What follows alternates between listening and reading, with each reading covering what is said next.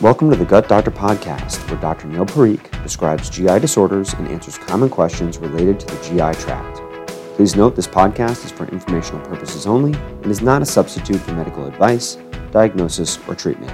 We hope you enjoy. Welcome back to another episode of the Gut Doctor Podcast.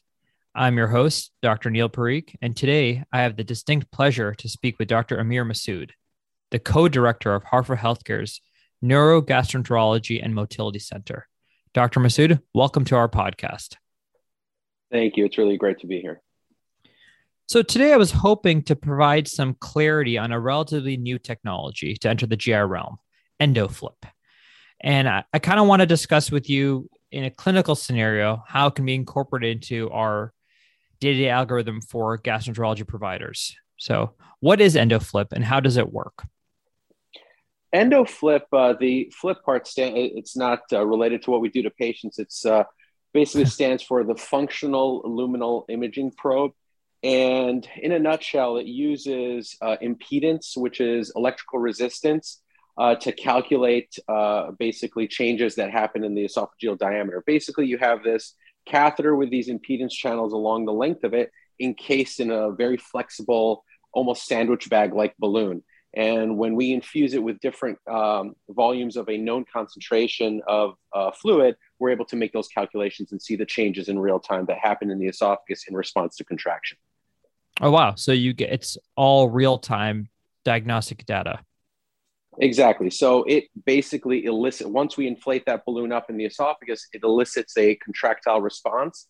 And based on the organization, the vigor, and the changes that happen during that contractile response, we're able to tell a lot of important things regarding esophageal peristalsis and function. Great. So from the patient's perspective, I understand it's not that different than a typical upper endoscopy. Is that correct? Yeah, absolutely. So a patient almost wouldn't know that we did it unless we told them. It adds nothing other than time to the procedure. There's no additional risk to having the EndoFLIP catheter placed. Basically, once the patient is sedated and after a complete upper esophageal,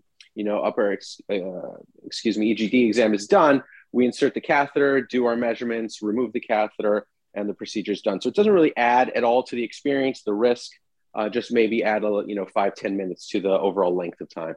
Oh, that was going to be my follow-up. So about 5-10 minutes more of anesthesia time and overall procedure time then. Correct. Oh, that's great. So let's go through a clinical scenario to, for my edification, for the edification for our GI and primary care colleagues. Hypothetically, so we have a 46-year-old female patient with solid food dysphagia. How do you approach this patient? So I think as gastroenterologists, we always think, dysphagia is an alarm feature. These patients need to get the upper endoscopy without delay. Now, if there are some reassuring, quote unquote, obviously reassuring factors to that dysphagia, like, okay, this has been going on for several years, no associated weight loss, nothing progressive, no other alarm features, then you can kind of take your time in the workup as far as being a little bit more cerebral about it. But for me, if someone has dysphagia, it's going to trigger an upper endoscopy.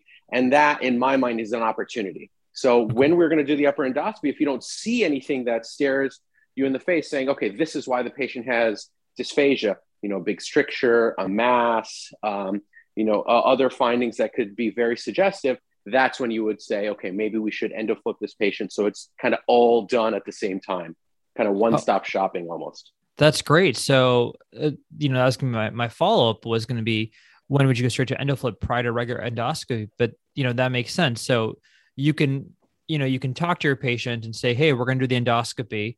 But if we find nothing obvious, we can EndoFLIP right there. Oh, that's fantastic. So that's interesting. That's different than, what I traditionally do. And what many do is when they get to the endoscopic phase, if they see nothing there endoscopically, no stricture, no esophagitis, then we typically just do random biopsies of different levels of the esophagus to look for eosinophilic esophagitis. But what you can offer with EndoFLIP would be one step beyond that as well. Yeah, I think, there are a lot of different applications. A lot of people think of EndoFLIP as a device just to look at the EGJ, the esophagogastric junction, basically ruling out achalasia. But over the past 5-6 years or so, the technology has advanced such that we're able to actually tell a lot about esophageal peristalsis organization and obviously if it's disorganized as well. So in my mind, it's always, it's more information. And if I could do a little bit more during the same exam, I've saved the patient time, I've saved the patient another procedure, and I've gotten a lot more information. And additionally, about the EOE, EndoFLIP has been shown also to get some very important information that could be almost analogous to biopsies, which show inflammation. So as we know, when you do biopsies for EOE, it's almost binary. You're either high or you're not high, but level of inflammation doesn't really correlate with severity of symptoms. EndoFLIP has actually been shown to do that. So in patients who have really bad stricturing disease in EOE, we know that they have a stiffer esophagus, and we can actually tell that using parameters known as the distensibility plateau by EndoFLIP to see, okay, this is a very stiff esophagus. This is somebody who probably has EOE versus somebody who doesn't. Great. Wow. I did not know that. And I'm assuming you can still do the traditional esophageal biopsies, either, before or after the EndoFLIP probe is placed to get the typical histologic confirmation as well.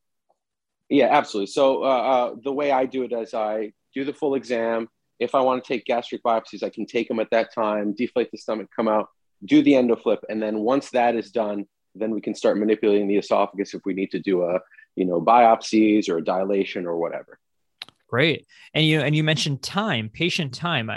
I think one of the, this was even before the COVID pandemic, one of the things that, we sometimes struggle with is getting access for patients to get these procedures done in a timely fashion. Typically we do an endoscopy and or an esophagram. Often esophagram is done even prior to the referral to us, but then getting them to traditional high resolution manometry takes some time, takes a few weeks.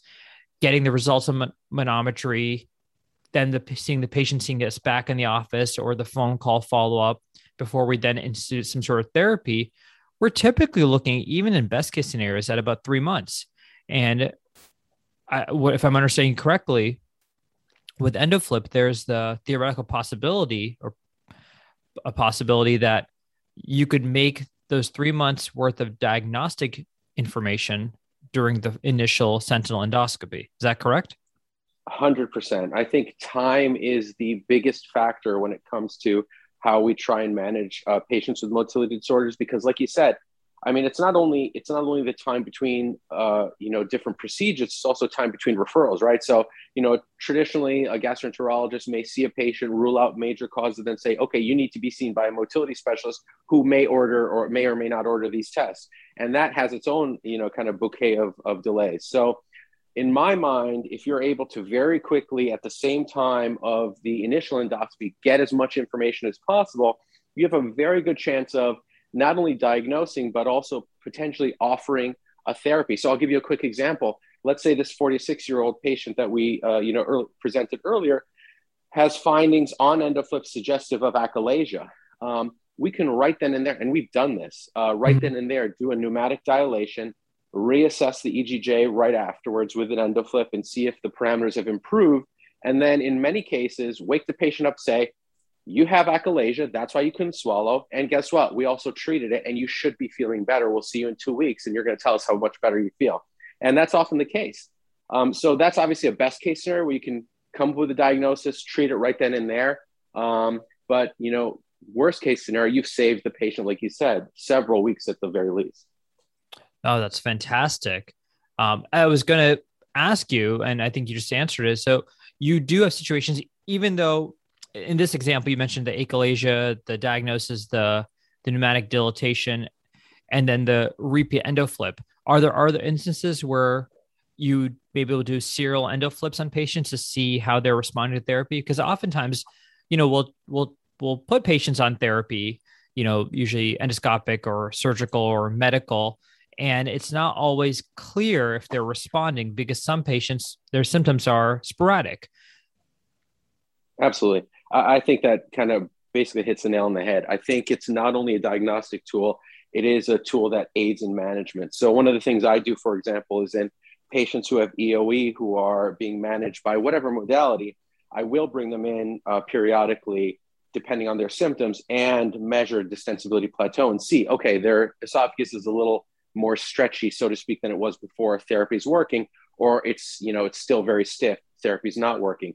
As an aside, another application is patients who have undergone endoscopic, even surgical therapies, anything from, peroral endoscopic myotomies to even fundoplication for reflux. We can assess the efficacy of those procedures by EndoFLIP, in addition to all the other traditional methods. And I think over the past maybe 3 to 5 years, a lot of data have been presented showing that EndoFLIP is a very viable and accurate way of measuring that efficacy. No, I mean, again, the more I learn about it, the more I understand it, the more I feel like it has multiple roles in our day-to-day GI practice. Now, this may be, not a straightforward answer, but in your experience, how's insurance coverage been for the EndoFLIP? So EndoFLIP has its own CPT code, and it has been covered for a number of years. There are some caveats. So if you were to do an EndoFLIP and then do an esophageal dilation, you can't really bill for the EndoFLIP portion of it. The charges are outweighed, obviously, by the charges of the dilation. So, I see. The conventional, wisdom is, well, if it generated a dilation, that in itself is enough to justify its cost, but it is a minimal cost. Aside from that, if you were to do, EndoFLIP and then offer, like a pneumatic dilation, you couldn't bill for it. But if you were to dilate, for example, the pylorus based on EndoFLIP measurements, you can actually bill for that. So there are some nuances there as far as reimbursement goes, but purely for a diagnostic, outside of the ones where we do esophageal dilation, it's covered by all, as far as I know, most insurances, if not all. And there wouldn't necessarily be another additional patient expense either way. No. Okay. Yeah. Very informative. So how do GI providers, primary care providers, or patients get access to this Neurogastroenterology and Motility Center at Hartford Healthcare? So we are completely, quote unquote, open for business. We are accepting referrals from primary care, and obviously referrals from gastroenterologists all over the state and country. Obviously, they can call our number. They can, visit the website. Like I said, our goal is to get everybody in as soon as possible and get all these tests done as soon as possible, because, quality of life issues like swallowing, quality of life issues like, defecatory problems, those things are ones that really can't be delayed. And it's our goal to get it done as soon as possible. Great. Well, Dr. Masoud, thank you so much for your time. This is very informative, and I'm certain our listeners will feel the same way. Thank you very much again. Thank you. Thank you for having me.